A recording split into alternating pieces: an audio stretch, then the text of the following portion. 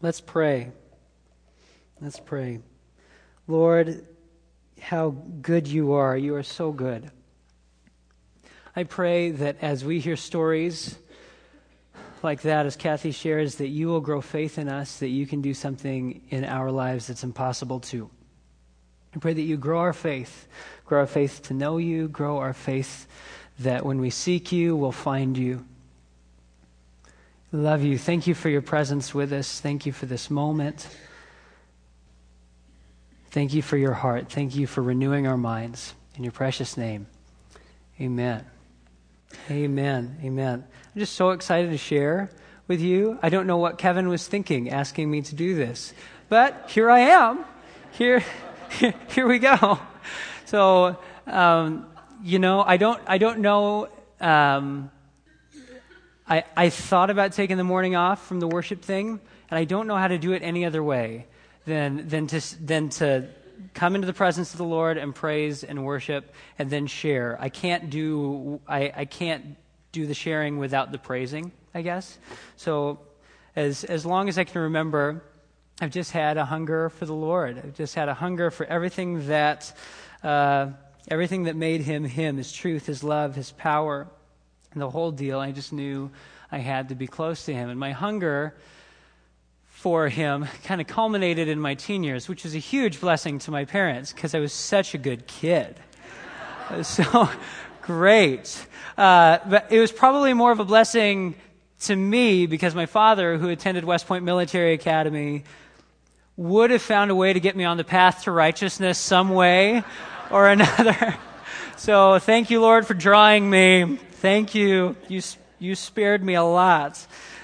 But I remember when I was 14, like last year, and I was working through that weird dynamic of what's just religious rigmarole and what is true communion with God.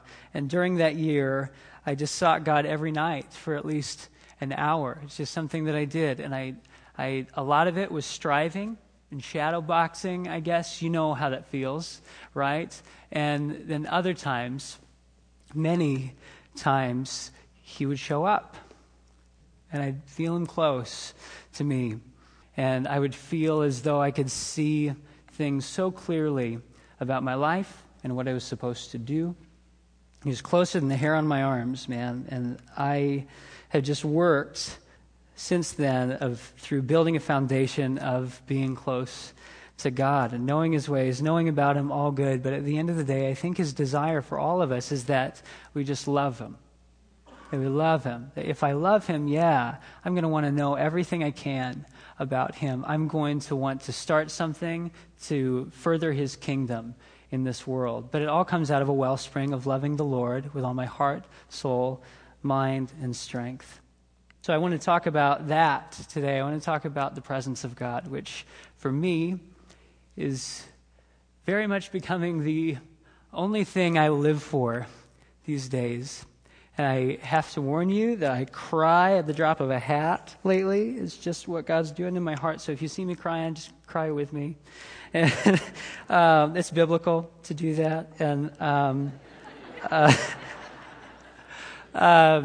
also, just a brief warning too, that I never get asked to lead Bible studies or small groups or anything of that nature because I ask the deep questions way too fast. Or I mean, like right in the front, I ask the sin ones, like, what do you struggle with? I struggle with this. And so if I was a dive instructor, everyone would come up with an embolism. So I'm gonna really try to not do that. I think I might fail a little bit, but we're gonna at least try to have a nice even ascent up to the surface, okay? So I just want to share a few thoughts about the presence of God, of worship and praise that are foundational for me, foundational for my family, and things that often come to the surface of my life. I'm just delighted to share them with you. So I went through a season in my 20s where I needed to explain God. Thoughtfulness was the most important thing. If I believed it, I needed to draw a line to Scripture to tell you why I believed it. If I had a conviction about something, I really needed to tell you why and explain that to you. And a lot of it was birthed out of being quite frustrated with Christians who didn't care about explaining. They just wanted to do and feel and experience and all that. And that frustration actually turned into bitterness for me. This whole nasty thing that God delivered me from, because that was an awful 6 years of my life. So I'm out of it. I'm so glad.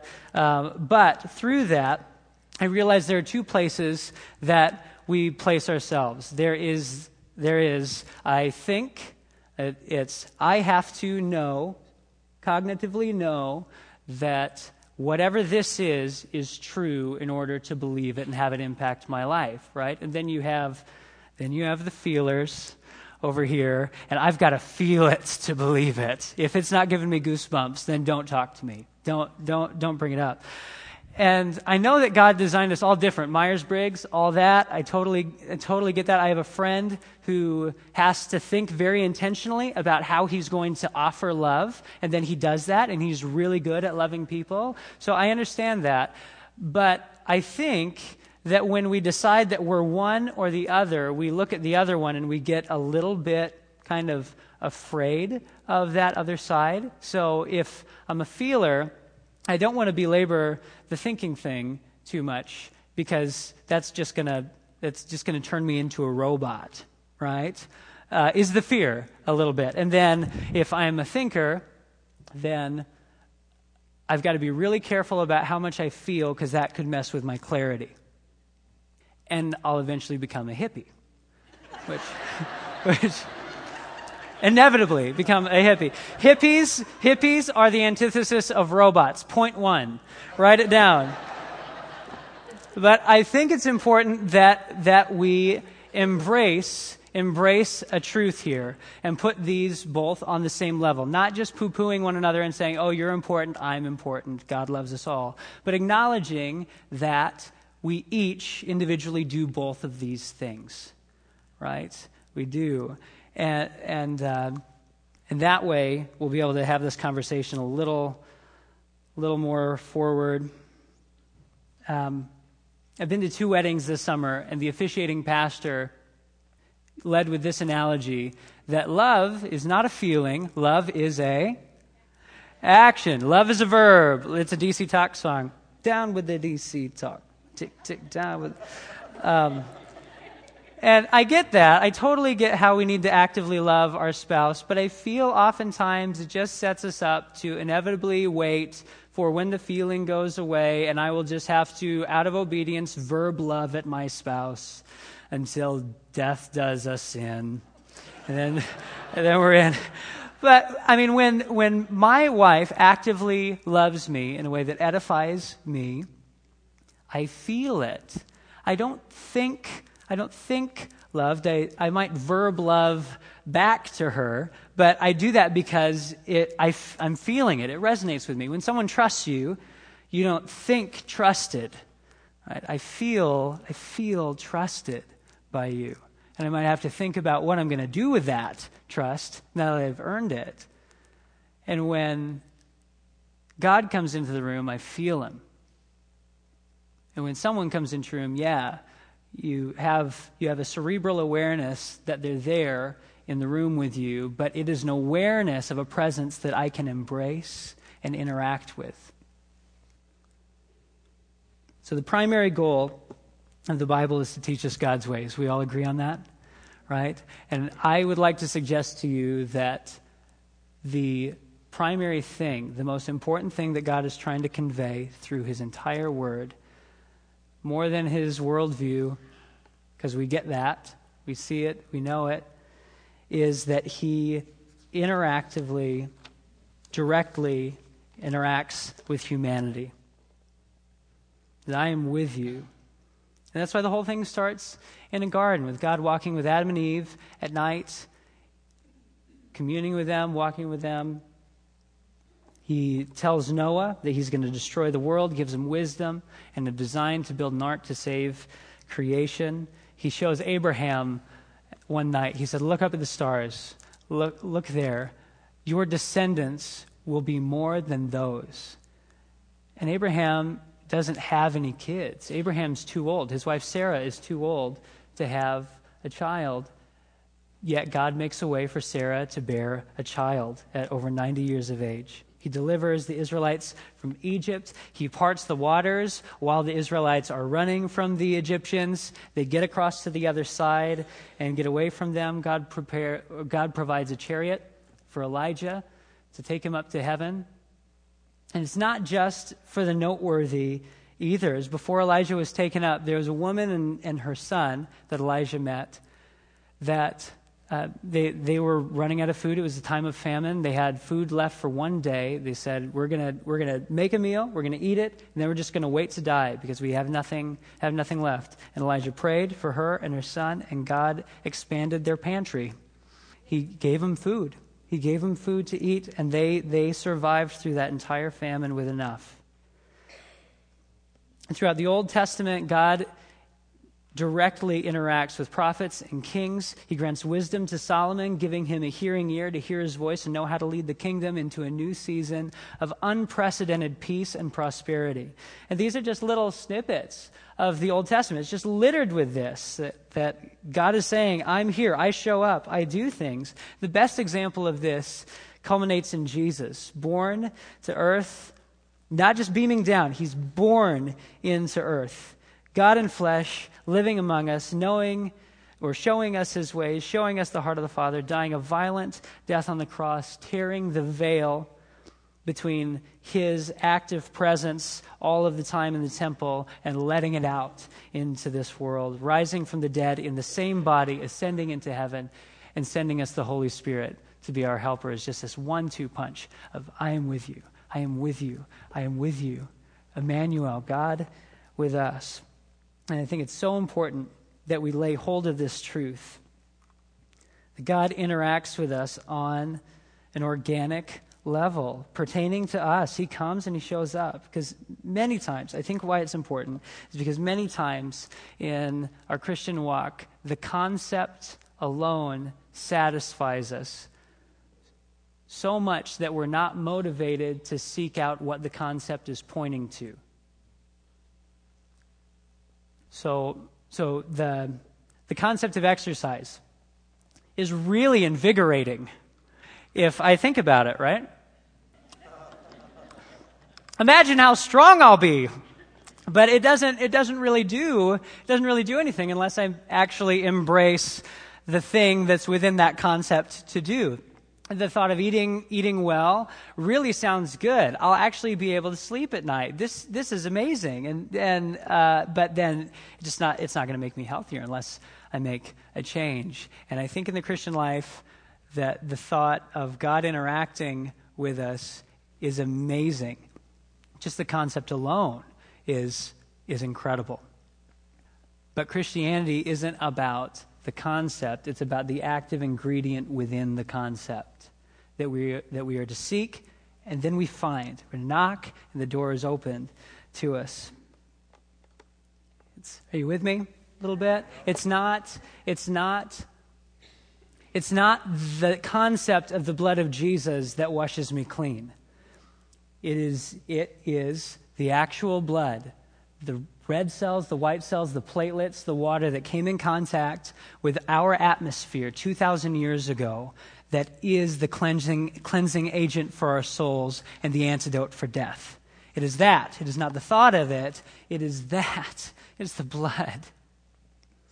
It is so important that we lay claim to this, that we start stepping away from the concept, that we say, God, you exist.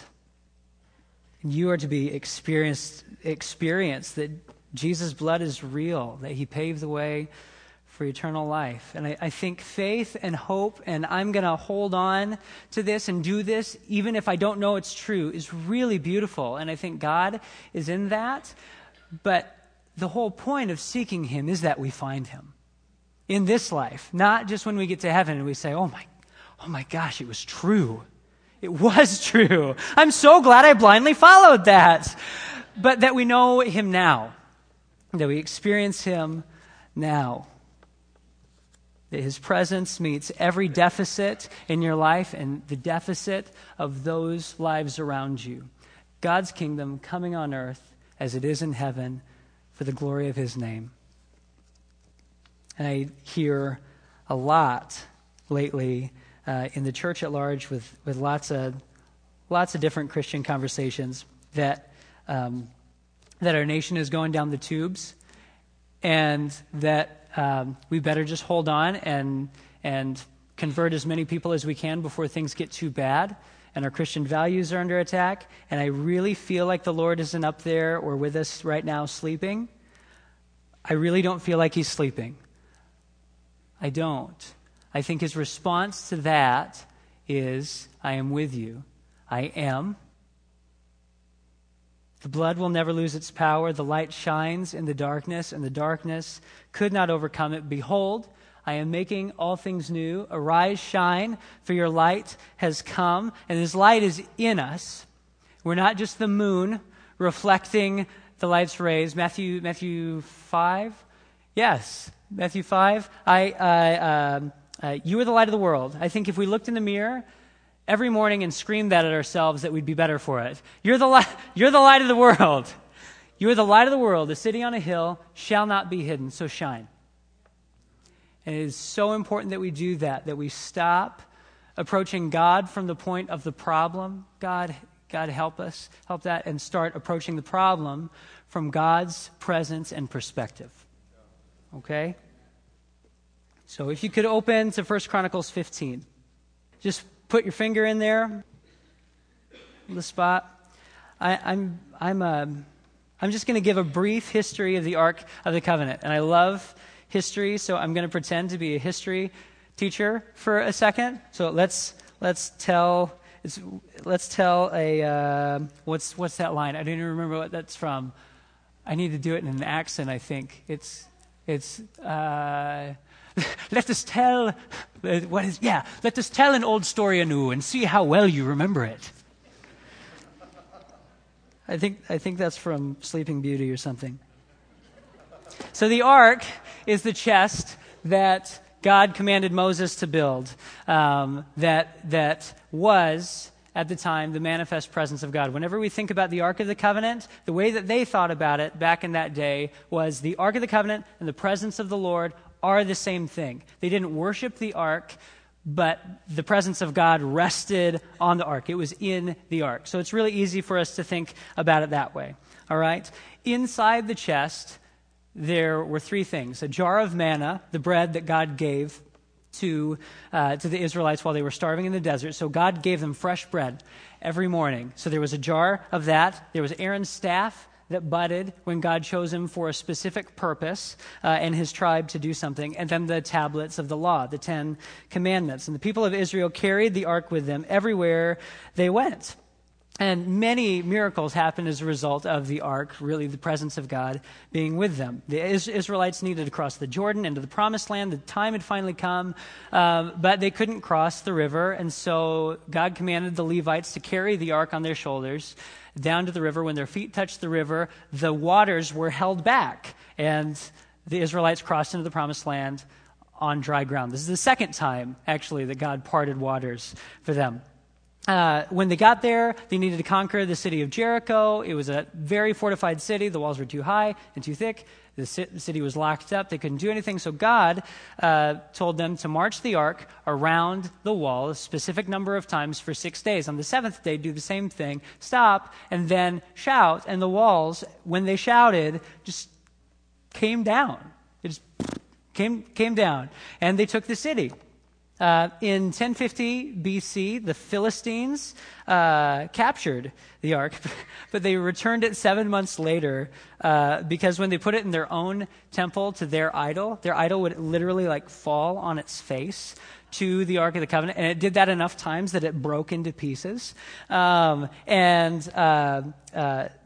Philistines also experienced some pretty bad afflictions during those 7 months. There was a plague of mice that came, and this freaked the Philistines out, so they gave it back. They're like, our bad. Sorry, you can have this. And it was like their war prize, too. We conquered you, but you can have this back. We don't want to have anything to do with your God, right? So the Israelites got it back. It took them a little while to figure out what to do with it until finally it was entrusted to a guy named Abinadab, whose son was sanctified to keep it, to offer sacrifices to it, to maintain it. And Saul was king during that time, and he didn't really care for the ark. Many translations say the presence of the Lord, like they had in the past. And he brought it into battle the first time he faced the Philistines. Actually, and I don't know if that was to taunt them, like, hey guys, remember when you had this and it gave you nationwide hemorrhoids? True story. That's what that's pre-Walgreens. That's what happened. So Saul just brought it out to taunt them, was too impatient to consult the ark most of the time. And then David becomes king, and the whole game changes.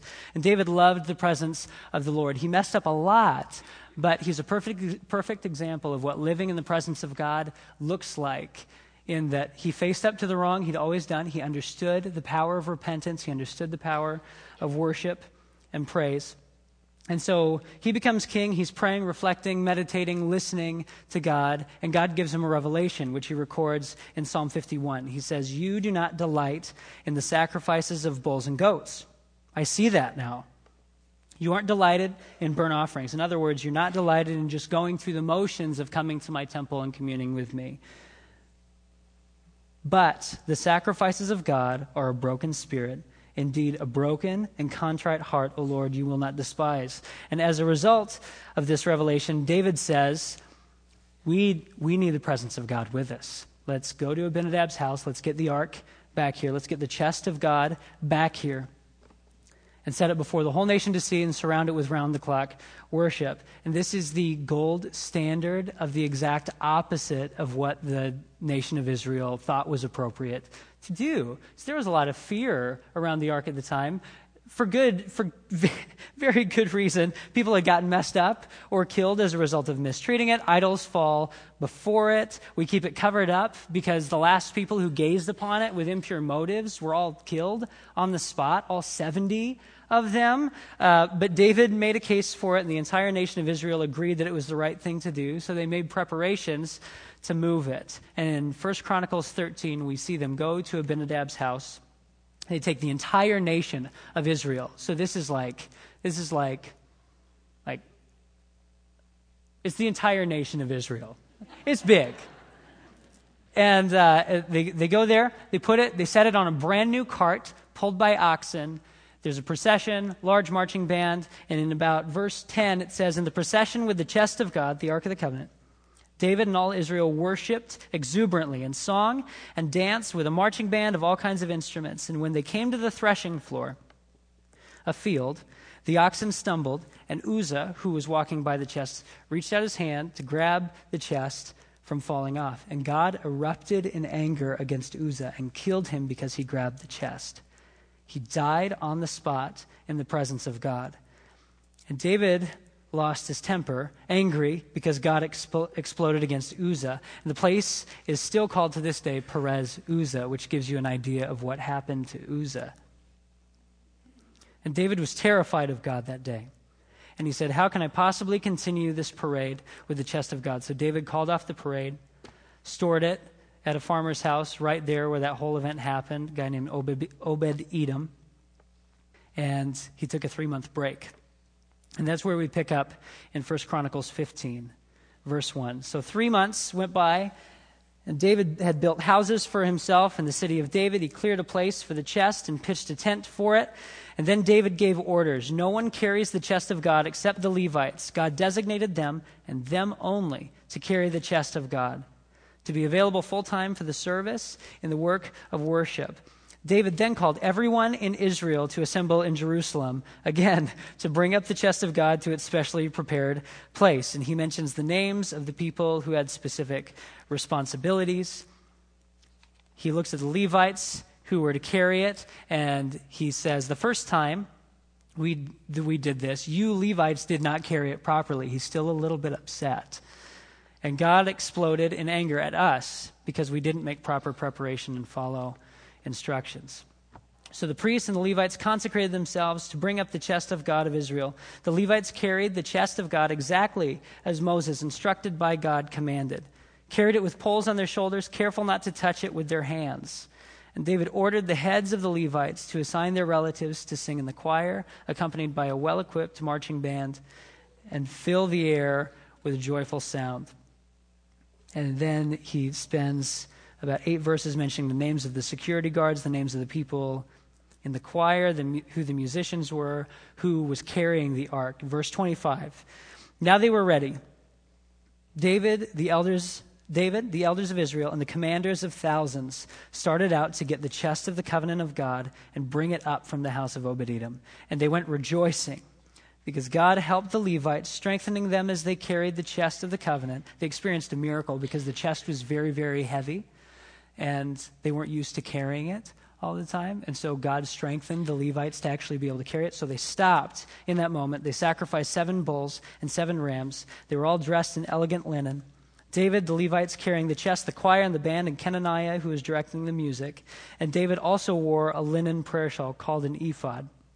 And on they came, the entire country, all of Israel, on parade, cheering, playing every kind of instrument of brass, and percussion, and strings. And they did it. And the story goes on and shows us an unprecedented time in the life of Israel where the ark was, or the tent that the ark was in, and the things that happened, the sacrifices that happened, were in view for the whole city to see. That from most places in the city, you could see smoke coming up from the altar in the daytime, and by night you could see the torches of those who were around the ark worshiping and singing praise to God.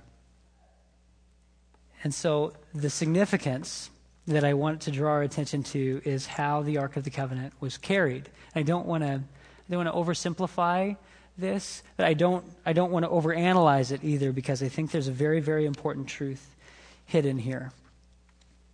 So in chapter 13, they place the ark on a brand new cart. It's pulled by oxen, same grand parade and procession, and it doesn't go well. And in chapter 15, the priests are carrying the ark on their shoulders, being careful not to manhandle it. And the priests are carrying it. 1 Peter 2:9 says, "But you are a chosen race, a royal priesthood, a holy nation, a people for God's own possession, so that you may proclaim the excellencies of him who has called you out of darkness into his marvelous light." You are a chosen race, a royal priesthood. I no longer call you servants, I call you friends. I have made you priests. What's the point? The presence of God does not rest on the vehicles we build for it. It rests on the shoulders of people. Nothing made with our hands, nothing that we have started, no matter how organic, the presence of God rests on you.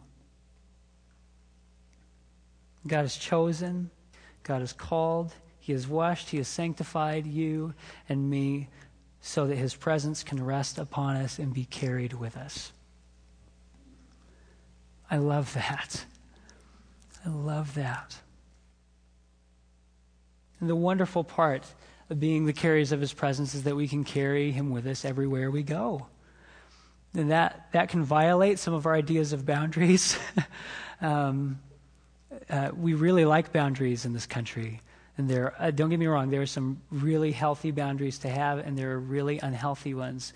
And the one that I guess I caught myself doing a couple years ago was I had a place where I could bring love that really suited me well. And then there was a place where it was best if love just didn't come in, because that was undermining me a little bit. Where I could bring God, and then places where it was just best if I didn't consult the Lord before I did something, before I went there. And I feel deeply in this season that God is bringing his whole church now, a very specific thing that he's doing is that he's raising up a people, all the people who are alive now, that actively, intentionally carry the presence of God with them wherever they go.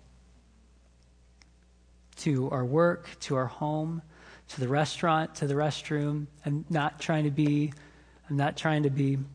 irreverent. To our internet browser, to the pub, to the health club, to our bed at night, to our emotions. Everywhere we go, we take the Lord with us there. And he gives us eyes to see how he sees that situation, how he sees our reaction, how he sees what it is that we're doing. And then he renews our mind. And I would encourage us all, if there was one challenge that came out of this, I would encourage us that if there's a place that I feel uncomfortable about taking the Lord with me, I maybe shouldn't go there. Whether internal or external, let's be people who continually allow the presence of the Lord to find its resting place upon us.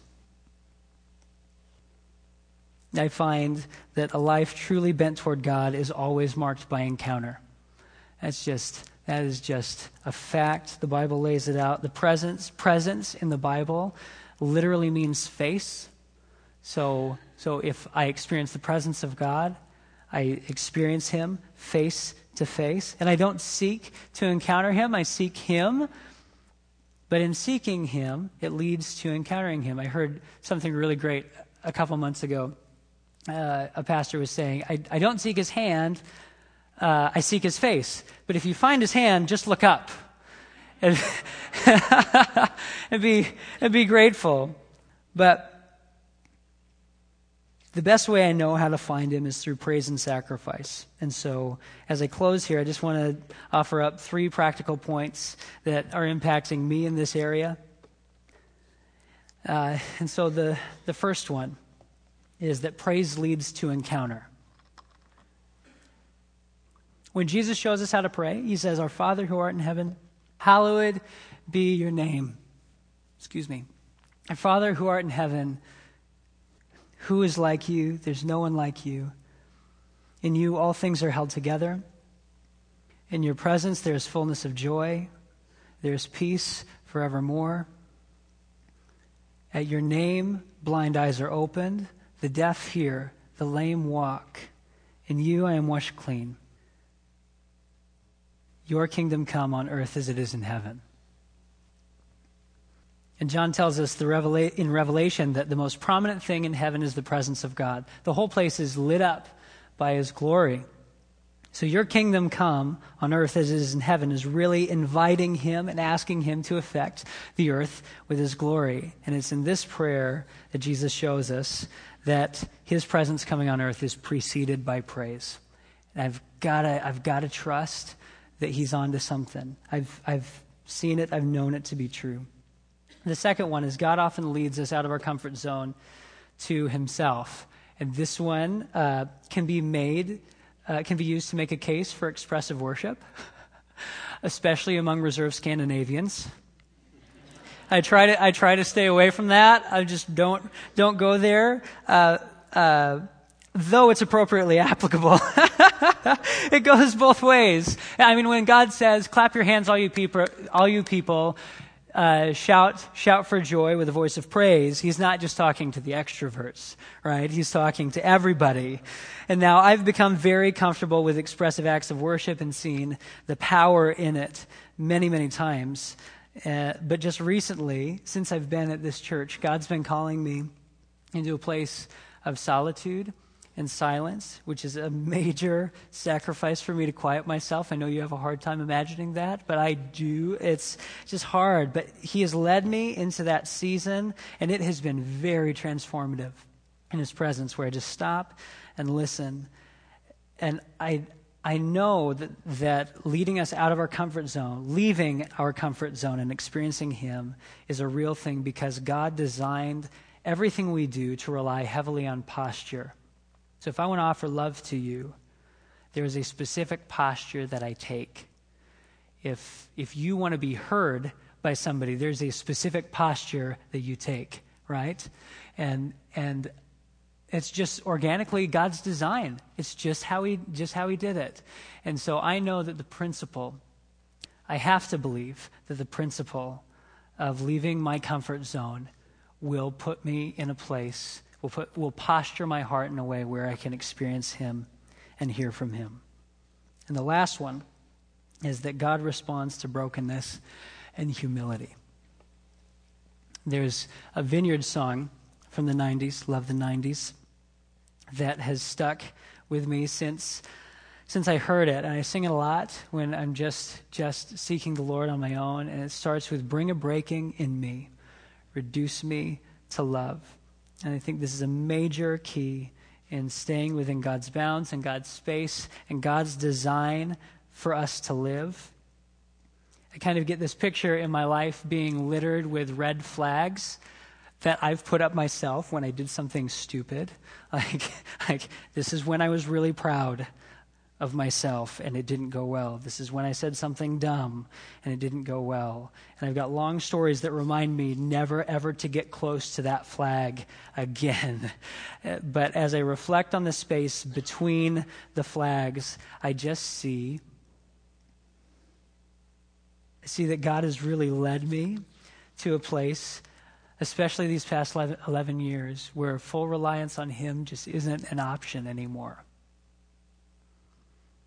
I feel like the more broken I am, the more put together I am, not in the self-deprecating way, but in a way that the more pride and self-reliance that is stripped away from me, which sometimes requires getting broken, the more goodness, the more of his goodness I behold. I was praying with a group of people last week, and a woman in that group started telling the Lord how much she loved him, and she said, Lord, I love you. I love you. I love you. I love you. You are my heart. You are my heart. And I heard her say that. I just went, oh, that's how I feel. You're my heart. There's no going back now. I love you. You are my heart, a broken and contrite heart. Oh Lord, you will not despise.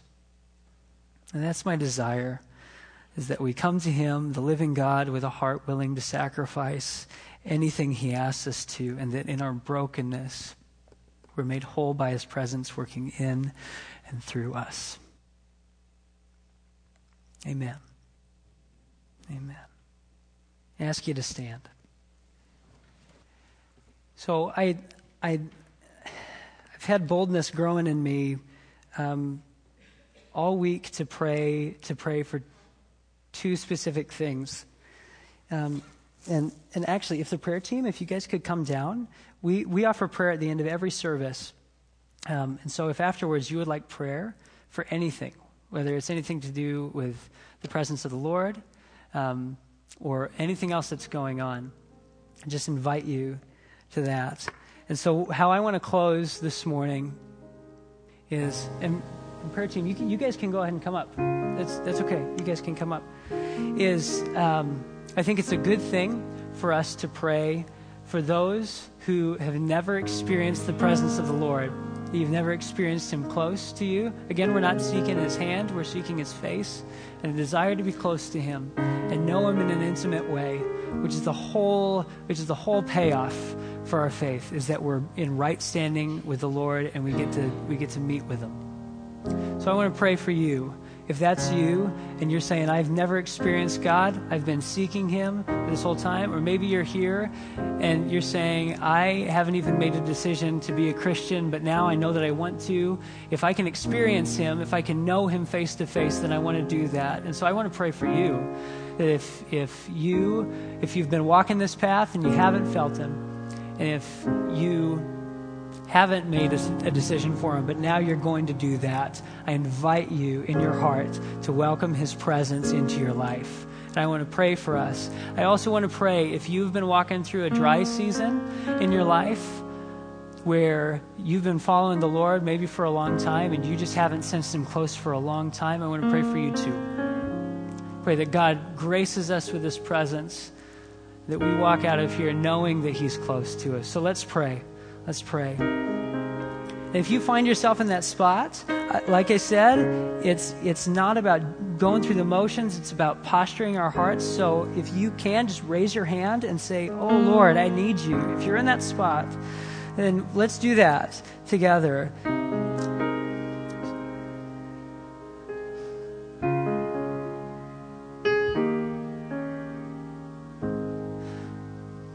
Father, I thank you for your presence. I thank you for the peace. I thank you that in you there is fullness of joy and peace forevermore. I thank you that the way that you desire to be with us is to actually be with us and not just have us have a head knowledge of you, but experience you in whatever way we're built, whether we're thinkers or we're feelers, that we experience you and we meet you face to face. And I pray, Lord, as you have done for me in my entire life, that you will grace us with your presence. In this moment together, that you will grace us with your presence, that you will be close, that you will give us eyes to see the way that you see things, that you will pierce our ears so that we can hear your voice. Holy Spirit, come and be close to us. I pray for those who are just saying, now I want to make a decision for you. Father, I pray that you fill them up with your Holy Spirit. I pray that you meet them where they're at. I pray that you give them clarity around how you see them. I pray for chains to fall off in Jesus' name. I pray for those who have never experienced your presence, that you touch them and come to them right now, that they walk out of here, and they experience a new season in their life that's measured by you. I pray for those who feel that things are dry and cold and dark and unsustained. And I pray for you in Jesus' name that he will come close to you, that you know that he is a good father, and he is not just committed to bringing you along, but he's committed to holding you. I pray that for you. In the name of Jesus Christ, amen. Amen. May the Lord bless you. May he keep you. May he cause his face to shine upon you and give you everlasting peace. In Jesus' name, amen. Bless you as you go.